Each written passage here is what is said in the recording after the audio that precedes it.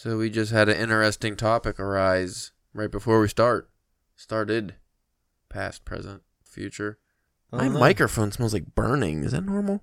You always have a smell upon your microphone. Well, usually it's a stank, but now it's a burning smell. Like an electrical. If my head just lights on fire, it might be my headphones. I don't know. Both of those things are stupid. I don't know why I brought that up. No, we were briefly talking about if you have a book, because I am looking at the first person singular stories by Haruki Murakami. And I mentioned that, while I did like the collection, I am never going to read that again. So why am I keeping it? Why am I compelled to keep all these books, a lot of them paperbacks, that I'm never going to read again? Wouldn't it be better used to give those away? Or maybe put them in one of those like library boxes you see in certain cities? Like we have those around town. Let's talk about it. It's probably more of an ego thing. Just to say, I read these books. Yeah, and I've actually read them, and not be like one of those guys that have like... For all the company that I imagine you keep in your house that would see your book collection. Because I know all 3 people that come over here are really impressed by my books. I don't know. If you just look at it logically, it seems like a very foolish endeavor to hoard books that you're never going to read again. Though I like them for the aesthetic reason. But if you look at those bookshelves on the wall, that's actually kind of ugly. I mean, the bookshelves are fine. It's just it's a mismatch of books. Though I do like when I have a book, and because I'm not much of a rereader, I don't really go back and because there's so many new books. Why would I go back and reread old books? Which some people do. They like a favorite movie, they'll revisit something, but I don't do that too often. Not fast enough of a reader for that. If it's something I read when I was a kid, I'll read again as an adult, or maybe maybe we're just not old enough. Maybe when we hit like 40s, 50s, we'll be like, hey, did I like those Yukio Mishima books? Let me check them out again. I always had this plan after I got like completely caught up with Stephen King. I was gonna go back and like reread the Dark Tower series, right? Because that's how I got introduced to Stephen King's writing. Like I did it in the most fucked up way and started with the big giant. It started with the Dark Tower and then went to everything else. So it's probably good to go back and see all the connections that he has in the books. In his little expanded universe. I think that would be fun. But going back to just this Murakami book, it's just going to sit here now for 50 years. Why do I have it? I could give it to somebody. I have all those other Murakami books. Of course, I can let you borrow those or other people, which is nice. But after that, nobody else I know is going to read them. I mean, I guess unless if you just plan on taking them to like the library or something. Because other than that, what else are you going to do with them? I just feel bad having all these books that I'm not going to... Especially like that stuff, like, you and me, we have a little bit more of a wider view or like preference on other than what some people might, know. So we have some things like that people would be like, what the hell is that? Well, and not to shit on any indie authors, but we have all these indie books too we've been getting over the years and stuff, and it's very unlikely that I'll go back and revisit those, and I feel like it would even be better to let somebody have that because... maybe I'll turn somebody on to that indie author who actually needs... Because Haruki Murakami doesn't really need me giving his book out. But an indie author, that can help them. Because like I said, it's not like I have a lot of company perusing my book collection and being like, ooh. Not like the Barnes & Noble leatherbacks or any like Easton Press or any kind of fancy books you get. That's almost like art.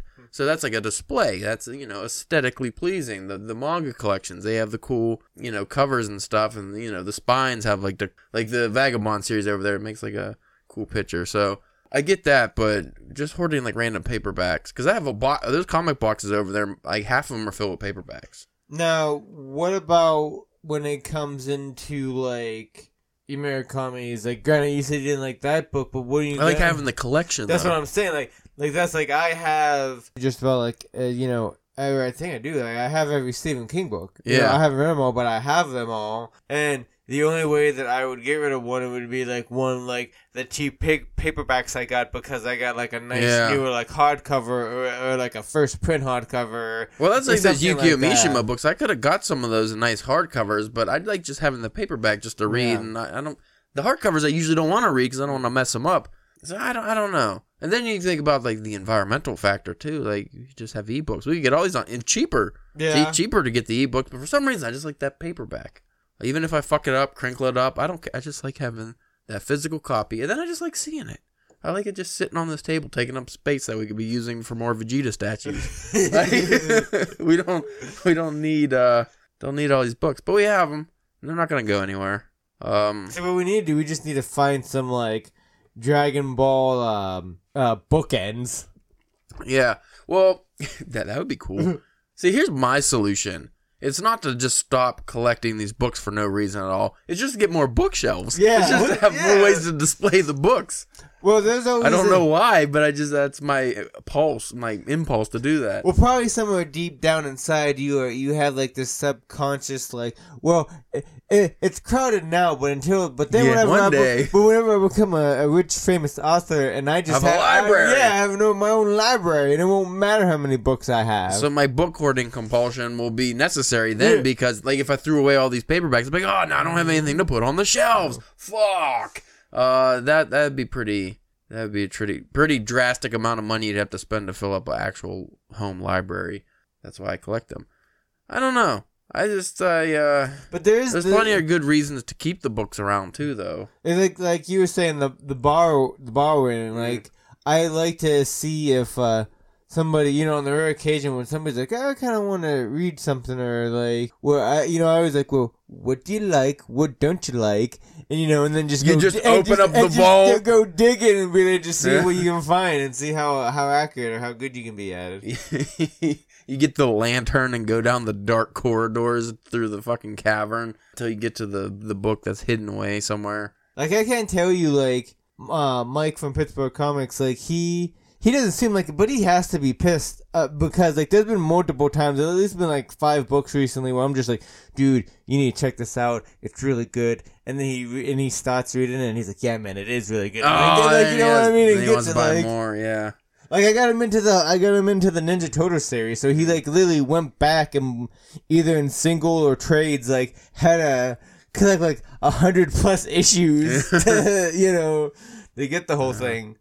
Well, you brought up ego. That was like one of the very first things you mentioned when we brought this topic up. Is it an ego thing when you look over at that bookshelf and go, I read all those? Like, is that why you keep them as almost a trophy? Because I feel like it is almost like, okay, I finished this. That wasn't, because unless you're like some kind of crazy speed reader, it takes a while to read a book. It takes even longer if you really want to absorb the book and get something out of it. So to have that on your shelf as a reminder is like, that was an adventure I went on. I like to look at it like that. I mean, I don't know if I necessarily have the ego thing. Like, I know, like, I like looking at, because I basically have a tall, thinner bookshelf that basically everything other than, like, the bottom shelf my Stephen King books. And I like looking at that and seeing that entire bookcase of just Stephen King books. Like, you know what I mean? Like, that's a shit ton of books. I have them up there pretty much in order for the most part. And, like, I've read most of them. And again, like, that's one of my favorite authors. I don't have, like, the Anthony, the Martian and stuff. Like, I have his couple books. Andy Weir. Yeah, Andy, yeah. Speaking of, just not to interrupt you, but Ashley just told me he made it 10 pages into The Martian. Yeah, stop reading. He didn't like it. He didn't like the info dumps.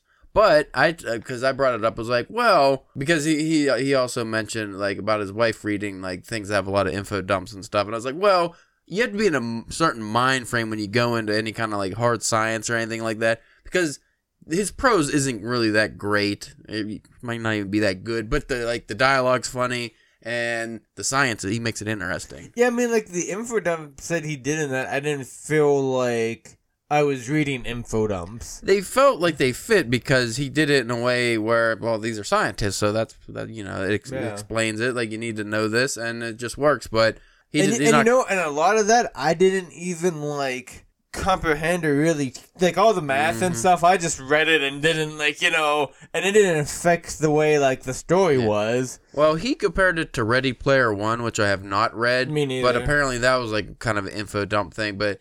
Like the Andy Weir, like The Martian, that's one of those ones you just kind of got to give, if that's not your genre, but you're trying it out, you would have to give that a chance because, like when you read The Black, I could see how a lot of people might not like that or that series just because of the tech stuff, but that's what you're getting. That's what it's supposed to be. Especially in the beginning. Yeah, because when you write like tech heavy stuff or things that explain a lot, you kind of have, whether you like it or not, a bit of info dumping. Yeah. You're not going to be able to really work around that if you want to explain how things work. Especially when you have in your story take place on weird locations like on Mars or a drilling rig, like something to where like you got to make sure the people that have no clue about how that works, how it kind of operates, but you also have to do it in a way so the people that do know don't get mad and bitch at you later online that you did something wrong. You didn't, Right. The drill bit is actually 32 centimeters instead of 36. Like, fuck, man. Got me, though. He's right. He is right.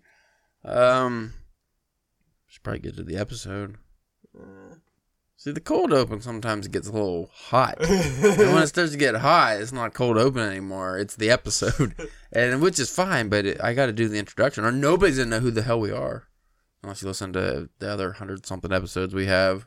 We're huge in Japan right now. Nice. We're not. Oh. I wish we were. I thought those Murakami episodes would translate better. We'll talk about it when we come back. After these messages from our sponsors. Douches! Do you need to wash your vag? I don't know the name of a douche company. I'll do better next time.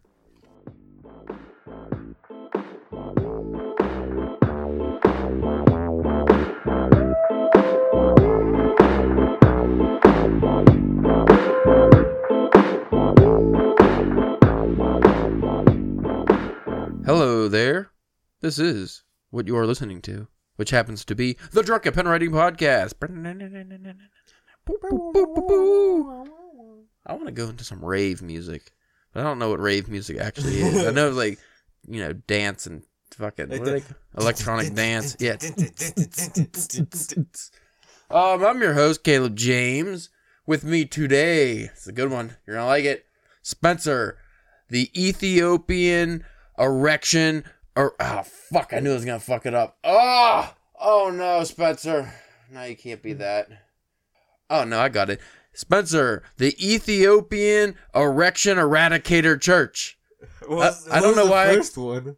That was it. I just completely forgot the word eradicator, though. I forgot how to. Does that start with an E? I don't know. Now it's because they got in my head as soon as I said, "So wait, is that an A-E? Fuck, eradicate." That's a word I don't use too often because I feel like that's one of them like dictator words. Like when you start eradicating stuff, it does start with the E, by the way. I just remembered. But once you start, eradicating stuff, it gets a little saucy. Today's episode is about books again. More books. Actually, this one's more specific. Reading and writing. I don't know what the title is as of yet, but we had this discussion last time you were here because I mentioned how we've been doing things backwards. Where a lot of times I want to write, but I'm like, well, let me do some reading first because I got a lot to read. And then I start reading, and then I never get to the writing. And you brought up the fact that maybe it would be a good idea to reverse that. Do the writing first, and then reading would be the reward. Yes. So I wish I would have did a poll beforehand, but I didn't think of it, like on Twitter or something. I would be very interested to see how many authors find that when they're writing, especially like novels or longer works, do they read books while they're doing that process? Because I heard Stephen King, maybe like Neil Gaiman, some like more famous authors, I've in the past have mentioned that they don't like to read or read a lot when they're working on something. And I know when I read, like say when I'm reading like H.P. Lovecraft or something, and I'm also doing something that's kind of in that genre, that writing might affect my work. All of a sudden, I'm like, wait, why am I writing like H.P. Lovecraft? Yeah. So I could see that would be a good reason not to. But for me, it's just the distraction of it. But I don't want to give up the reading because my reading goals are pretty lofty. So I don't want to be like, oh, hey, I'm writing a novel. So for 10 months, I'm just not going to read anything. How do you feel about this? Well, I feel like the Stephen King example is like unfair on both accounts because not only does he write pretty quick, but I think he also reads really quick too because like I remember he said he's a slow reader and he only reads 80 to 100 books a year. This was like I saw on Twitter like a year or two ago. And I'm like, only 80 to 100 books, you say? Yeah. I'm having trouble just making sure I get 12 for 12 this year. You know what I mean? Actually, I think I'm on par for 65 to 70 this year. Yeah, which is pretty good because last year I got bogged down with some big books last year. Was last year when I read Moby Dick? I think it was.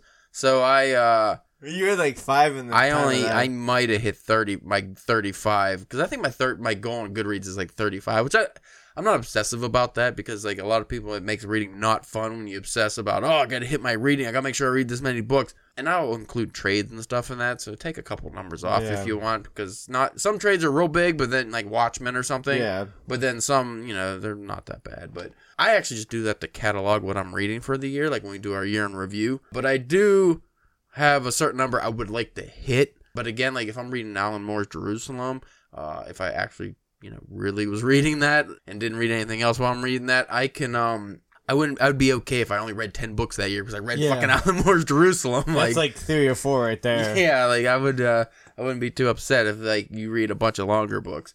But going back to the topic at hand, I do find that, well, you know what? It just depends, because a lot of times I'll try to read when I'm on my lunch at work or something, or read before bed. I think that's fine, because that's not during my writing time. But when I'm putting off writing to read, which I do sometimes, I'm like, I'm tired, but I want to feel productive, I'll read. But then you get tired from reading, straining the eyes and everything like that, and then you're like, I don't want to write now, I'm tired. Also, depending on the work, sometimes I feel that my creativity is actually drained. Like a fucking, health bar in a video game is draining while I'm reading a book. Like I'm reading that Solomon Kane series. So when I read those stories, some of those are kind of similar to like the short story I'm working on. So when I'm reading that, like all the descriptions and everything, and I start thinking, oh yeah, that's a cool way to put it. It's like my mind does go in that creative mode, and I'm imagining things. And then slowly it drains, and then by the time I'm done with the story I'm reading, I don't really want to write, because it just felt like I was already kind of doing that, even though I wasn't writing. I would think the best way to do it would be to either read nonfiction or something that's a completely different genre than what you're writing at the time. Yeah. Maybe comic books or some mangas would be a good choice. Yeah, a different medium depending on what you're writing. Yeah. Because I know I always hear different comic book writers, a lot of times whenever they start, any of them that really start to make it, get a name for them and start getting some, some light shine on them and stuff, and start getting a lot of gigs, their reading goes down because they have to spend all their time reading. Yeah.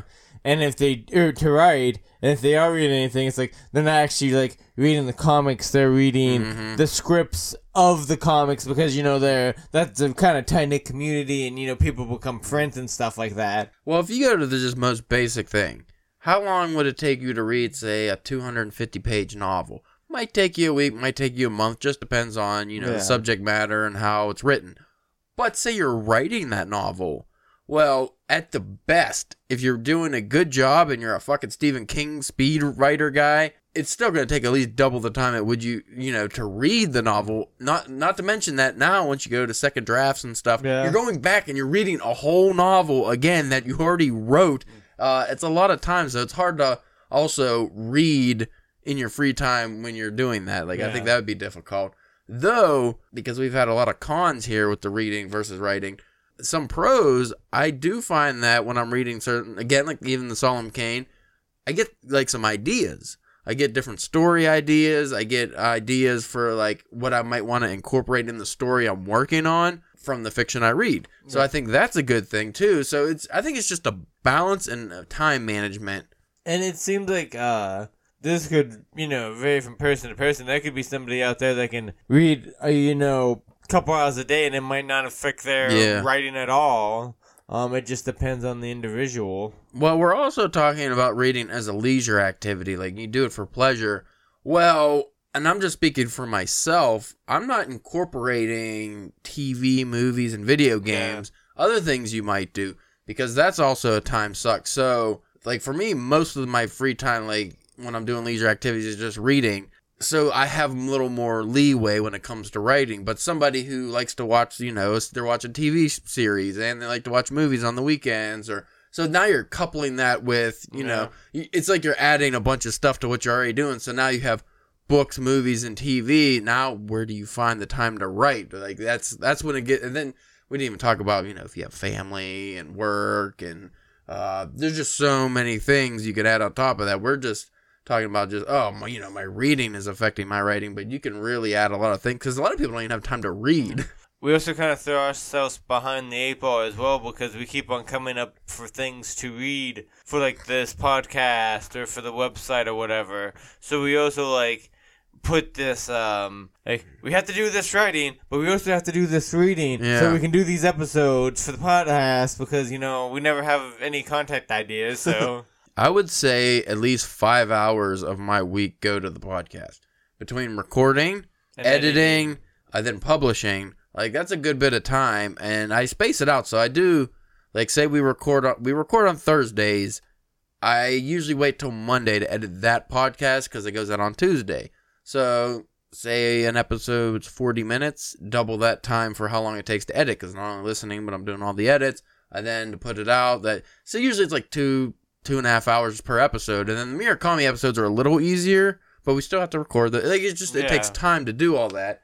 Now, what do you think, because this is another adjoining topic of, when it comes to the writing, what do you think is, like, the ideal amount that you should, like, that you could publish within a year because then you know how much writing you need to do, and so that like, how much how much time you have to section off for that. Because, like, you hear people, like, especially, like, a lot of, like, indie people, like, oh, I try to do, like, 4 or 5 books a year. And I think, like, that's, like, a lot, and it can't be good. Well, you remember that romance?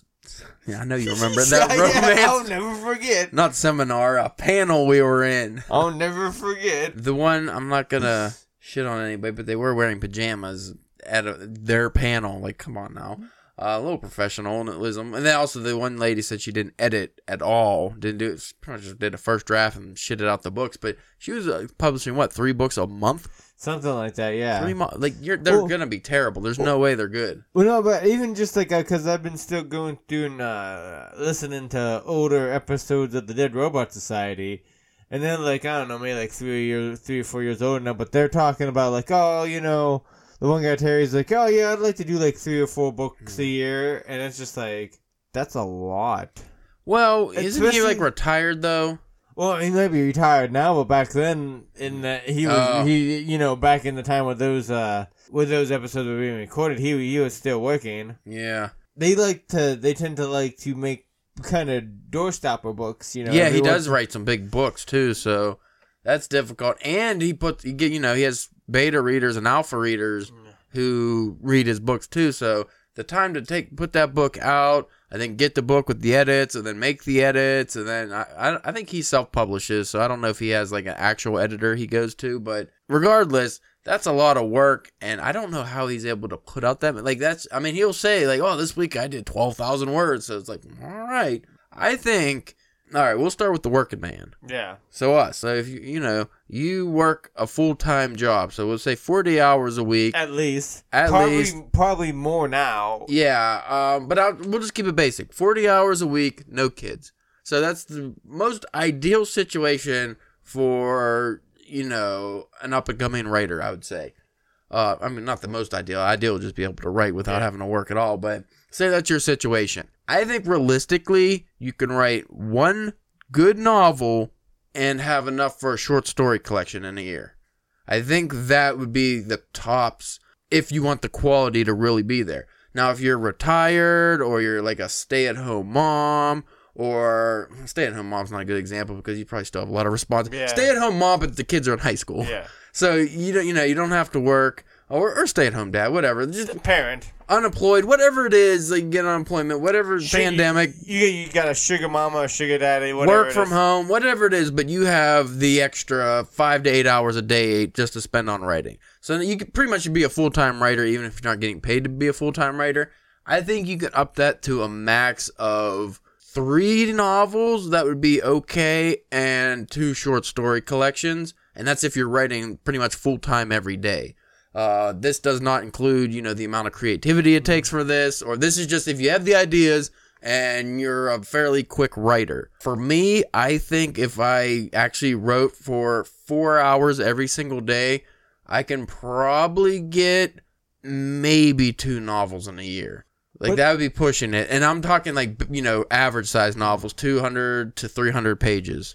Now, what do you think would be a good, do you think, like, because you don't want to, especially too, because, like, you don't want to set, like, a weird precedent for yourself of being like, I put out 3 novels every year, and then when you have a year when you don't put out 3 novels. And you feel shitty. You feel shitty, and it's just like, do you want to put that much on to your fan base? Well, that's also just like the reading goal we talked about. It's not like you should maybe that'd be the 3 books, like that would be the lofty goal, but I don't think that you should ever have an actual number that you're really gonna hit. Like, you shouldn't be like, oh, if I don't hit that, I'm a failure. And like you said, that does put a lot on your fan base. Are they gonna be able to, not necessarily be able to, but buy and read 3 of your books every single year? Especially as we keep on using us as an example of a smaller fan base, so it's like you don't want to just feel like you're shoving things down their throats because I follow, I've backed a lot of Kickstarters from, different people we've met at conventions and things like that, and like, Derek Manning, I like a lot of his stuff, but there for a time it was like, every couple months he was having like a Kickstarter, and it'd be like stuff that I was interested in that I wanted to read, but it's like you only got so much money and time. It was so much money, so much time. Like, we'll also notice like when we like throughout the years, because we have the site up for 4 or 5 years now. Yeah, there were some months or even years where we were very steady with our content output. So there was like months and months where we had something published every day. I tried not to go over one thing a day. Sometimes we had as much as 2 or 3 different things a day. But I noticed, which is why I kept it to 1 a day, and even that was getting to be too much, is when you publish every day, the views actually go down or they stagnate, and because you're spreading it out too much. You're creating a backlog. Now, you'll bring new readers in, but at the same time, your established readers, they might not be able to keep up because people read other stuff too. It's very unlikely that you're going to be the only thing these people are reading unless you're like super famous. So the more you put out, I think the less in return you're going to get. Maybe over time you'll get some for that, but like you'll get some views and reads and money and whatever else. But because like you said, if you're a super famous author, you can be like, people will just buy your book and just put it off to the side, like, I'll get to it. Like, I'll read it. Don't worry, I'll get to it. It's in the stack, but you don't want that as an independent author. You want people to read your stuff so they can tell you as if it's shit or not. Yeah. If it is good, they can tell more people so that they can get it. You don't have that luxury of like a slow burn or seller, or they just buy it and they get to read it whenever, Well, like, you don't hear anything for a couple months. Well, here's like the example of just having a very big bibliography. Ray Wink. When we met him, I think the first or second time, we bought the zombie books.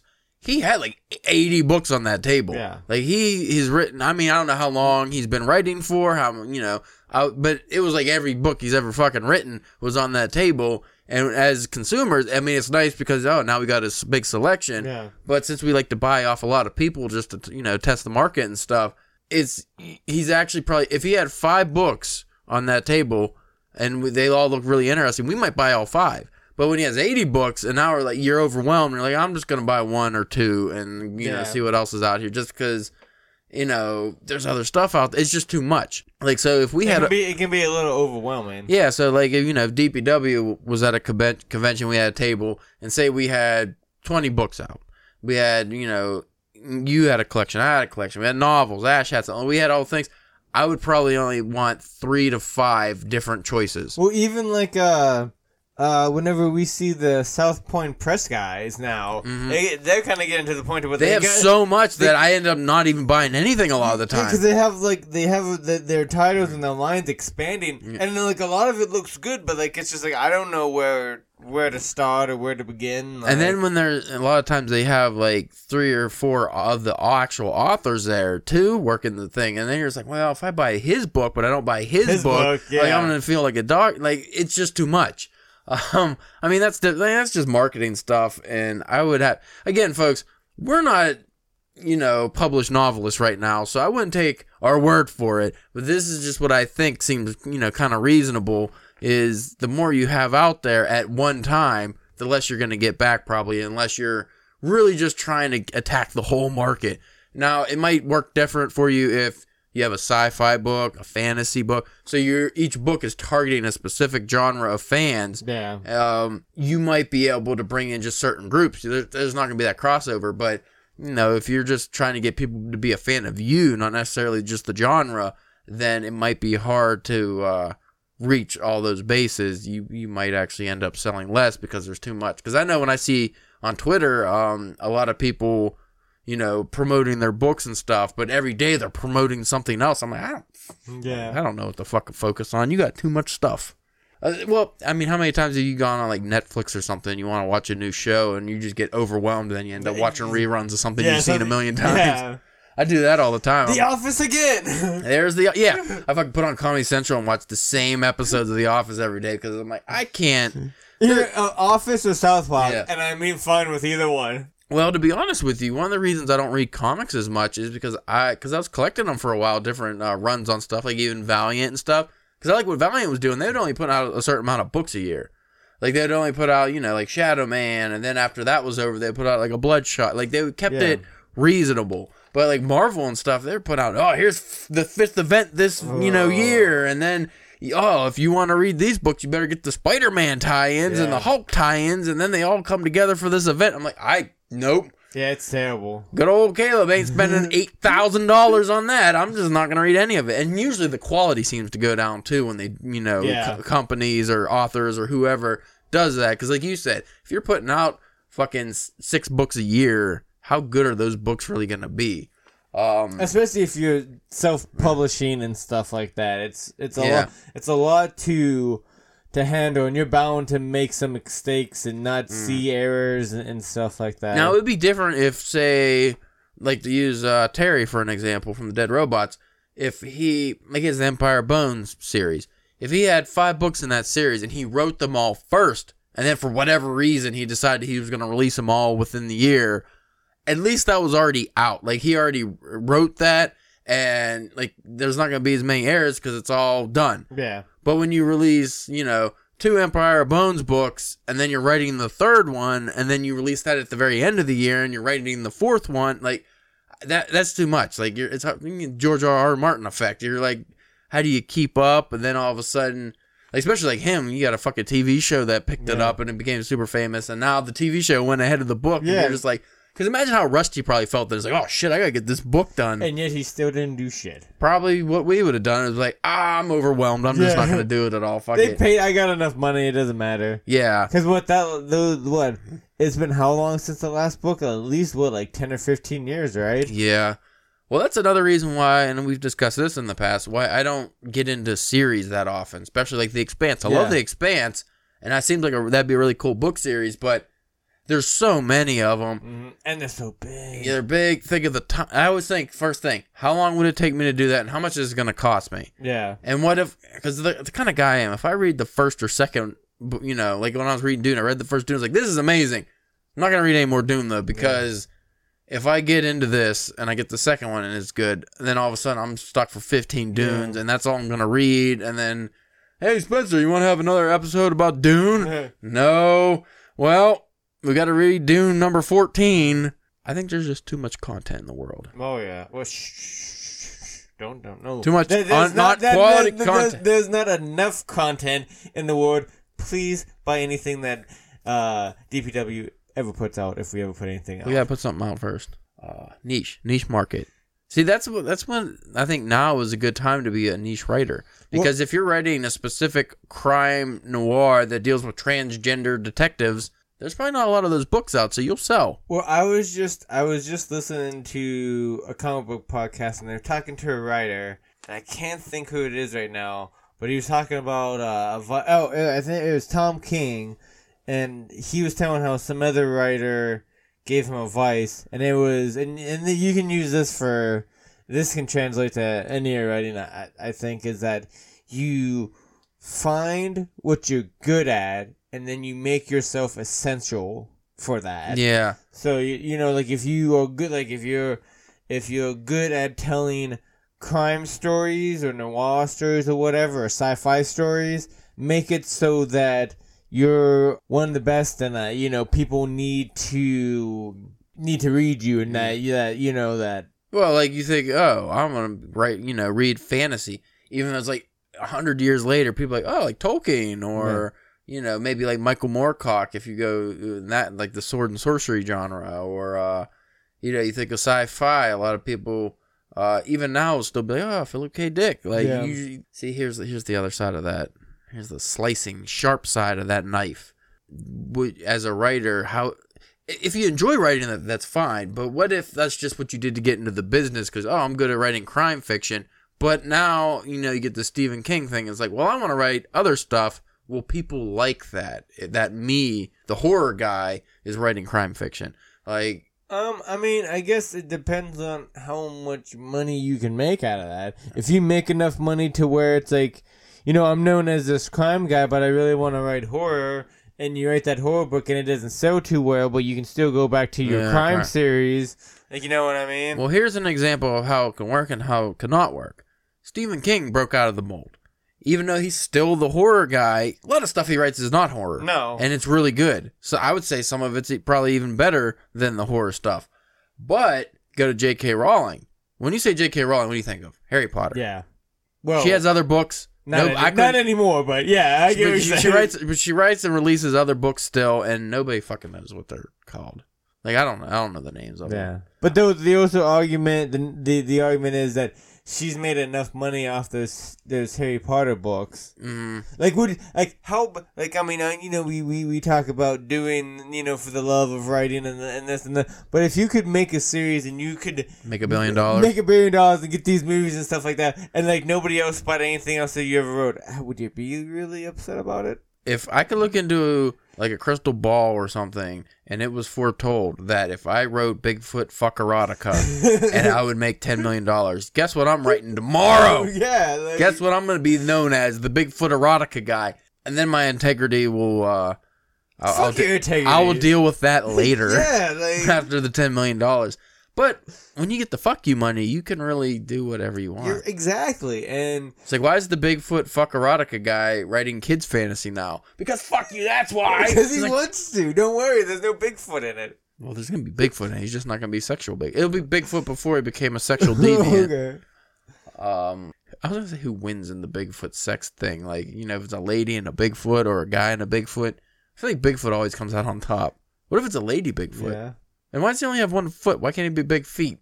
Big foot, little foot. You know what? I think Bigfoot is a fucking colonial fucking bullshit that they just threw on to. He's a Sasquatch. Yeah. That's what he is. He's Sasquatch. He's not fucking Bigfoot.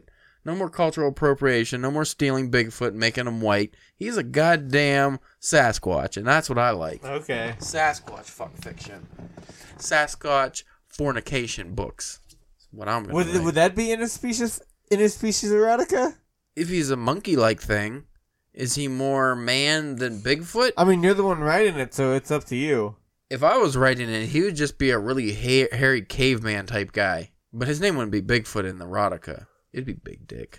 you know. Yeah. Yeah, he got a Sasquatch, all right. Also, I always preferred the Abominable Snowman, actually. Because he's like... chill. Yeah. And also, like, what would be more horrifying? Lost in the woods, fucking Bigfoot comes up. That's scary.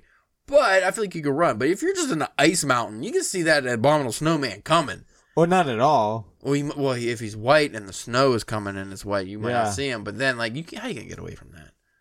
Why we always fucking? I feel like it's been a while since we talked about this, but let's not talk about this anymore. Because I think that's another thing that, you know, they don't really bring up when people talk about writing, is that it is a job. It is a job. It is a job. You're trying to write for a paycheck. If you're writing articles for a website or reviews. Well, we talked about this in the past. Do you write what's going to pay the bills, or do you write what you are passionate about? And the answer is both. It's both, but when you're like an upcoming writer, because, you know, like I used to be a freelance writer, and I got paid for fiction, fitness articles and satire articles and things like that, and it was fun for a year. By the third year, I was so over it that I wasn't even hitting my deadlines anymore. Well, that was a shitty website. Right? Well, no, I went to a better couple other websites and stuff, but... And what were the pays on those? Like, obviously, don't say what the pays were, on air. Well, but the base rate for most freelance stuff is like $15, like for like a 500 to maybe 1,000 word article. But then they would always have bonuses per view. So, like my viral articles, I might make $100 an article. Because that's the goal, is to hit, so if you $100 for 500 words is pretty good, in my opinion. Unfortunately, that didn't always happen. But I would say more often than not, I got an easy $50. But is that $50 worth the time and the effort to go through that? Originally, those didn't take a lot of time because it was just me having fun. But then when they started I went to a different site that paid more, but they started assigning me work, and then I got fucking booked with a stupid editor that was like British, so he kept fucking with my grammar, and I'm like, no, color does have just a O. The U is U. You putting a U in the word color is British. This isn't. This isn't England. Like, he kept correct. I think he actually ended up getting fired because he was doing that because he had a couple people under him, and he kept correcting their grammar, and then British grammar is different than American grammar, and it was an American website, so he kept doing that's neither here nor there. But they kept assigning me bullshit articles that wouldn't go viral. Like, I knew they wouldn't go viral, so then my pay fucking plummeted. Yeah. I don't know why they took on too many writers, but it turned out it was because the guy was selling the website, so he wanted to look more professional, so he started doing science-based fucking articles and shit. So I had to write about why people in Iceland were so fit, and I had to have all these sources cited and stuff, and I was like, this is garbage, nobody cares. And sure enough, nobody cared about that article. But anyway, it's tough out there. I could probably be I might even be able to make a full-time living as a freelance writer now if I would have stuck with it and just kept moving up, but I just didn't enjoy it after a while.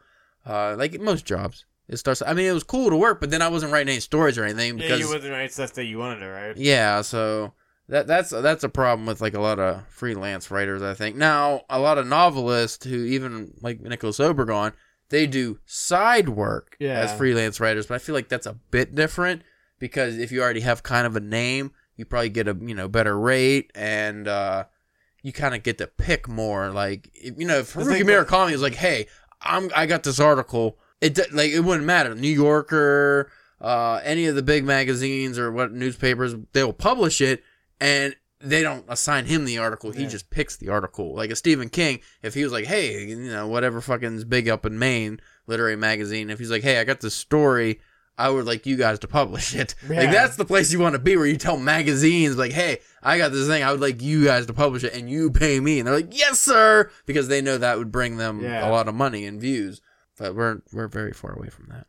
But to bring it all the way back, to end the episode, where have we landed with the whole reading versus writing debate? Does reading negatively affect your writing, or do you think it's more positive? It's and how you use it. If like anything else, you can abuse it, and it can be a hindrance. But if done properly, I feel like it can be beneficial in helping you with either just clearing your mind a little bit. Maybe getting your mind off the story so you're not actually thinking about it, and then that way you can, if you're having trouble, it can, I think the old adage that all writers start off as readers works until you become a major writer. Yeah. Like, that's your career or something, and then I think at that point, it's writing should be above reading. So even though we're all readers, any writer that is worth something and puts out good content is probably a reader foremost, but at some point I would say they transition, and now the writing is what's most important. Yeah. So even though they read as a leisurely activity or to get inspiration or things like that, they're probably writing more than they read. That is the hard thing that I don't know when or if we'll be able to reach. Do you imagine, this will be the final question here, do you ever see yourself writing more than you read? Because I think that's when you finally become, you switch from consumer to creator. Yeah. Because that's a different way to look at it, Because I think most people are just think, I love reading, but I write, and you never really think about it. But what do you do more? Are you making the donuts, or are you eating the donuts? Yeah, and this isn't like saying, I wrote a book, and now I'm going to take a break between my next book so I can read 10 fucking books. Like, that's different. But I'm saying, while you're writing, do you write more or do you read more? I think we would both probably be better if we would write more. Yeah. It's hard, but I think that's the transition we need to make. And that might go with the ego thing, too, or just the compulsion that, I want to. That stack never gets smaller, does it, Spencer? No. That to-read stack never gets smaller. Never gets smaller. And then it's a little tough because we do read books for the podcast and stuff. But I think that we can make that transition to maybe start off just, I'm going to read an hour a day, but I'm also going to write for 2 hours. I think that would be the good move, actually, which seems doable. It doesn't, it's hard just to limit yourself to like an hour to read or whatever. I don't know what your reading schedule's like, but I usually read for at least an hour a day. Probably more than that if you add like things I read on my phone and stuff. But just like say I'm reading a book, it's usually about an hour a day. But can I say that about my writing every day? No. Sometimes I write for 5 fucking hours in a row and I feel amazing. Other times I don't write for 3 days. Like, it's very, I think I need to spread that out. I need to work on that. But do you think Stephen King writes more than he reads? I would say so. Probably at his peak. I would say now he's more leisurely. I would say. I mean, come on. If you was his age now, I'd be doing more reading than writing. I don't know. He still puts out like 2 books a year. Because think about how many short stories he writes too. Yeah. Well, the thing is, like Stephen King, he writes for what? He says like 8 hours a day. Yeah. Do you think he's reading for 8 hours a day? Yeah. That's what I'm saying. Like I said, not counting if they take a break, they take 3 months off and all they're doing is reading. They're not worried about writing anything. Because once you become like a famous novelist, I think you could do that. You don't need to be like, oh, I'm going to work on short stories and this, like we are as fucking middling writers who just want to make something of ourselves. I think once you make it, you can just do whatever the fuck you want. But when they're writing, I think the Neil Gaimans and the Stephen Kings of the world are definitely writing a lot longer than they spend reading during the day. Probably on average, yeah. Yeah. I think we'll end it on that. I would like you listeners, if you have an opinion on this topic, please reach out to us because I would like to know, especially fellow indie writers, and even if you're an established writer, if you're published through traditional means, or you're because we do have some listeners who are doing very well for themselves, and I'll slow clap for those. Like Benjamin Cross just released his book not that long ago, very good. So it's Colony, by the way, if you want to check that out. Listen to the interview we did with him too. But you can reach us at drunkenpenwriting.com. Twitter would be the fastest way, at drunkpenwriting. Instagram and Facebook, also Drunken Pen Writing, and you can check out the YouTube channel by the same name if you want to watch a still picture while listening to the podcast. I originally did these in motion. I don't know if you noticed the first few podcasts I put on YouTube, I got like a generic, like somebody walking in the woods or something, and those got way more views. Not way more, they got more views, but only like a couple views. Takes like 8 hours to fucking upload, and also I don't really care. Yeah. I like if we do videos, that'd be fun, but that's the whole time management issue. Yeah. But anyway, thank you for listening, and keep on writing and also reading. Do both. Just not as much. Just write more.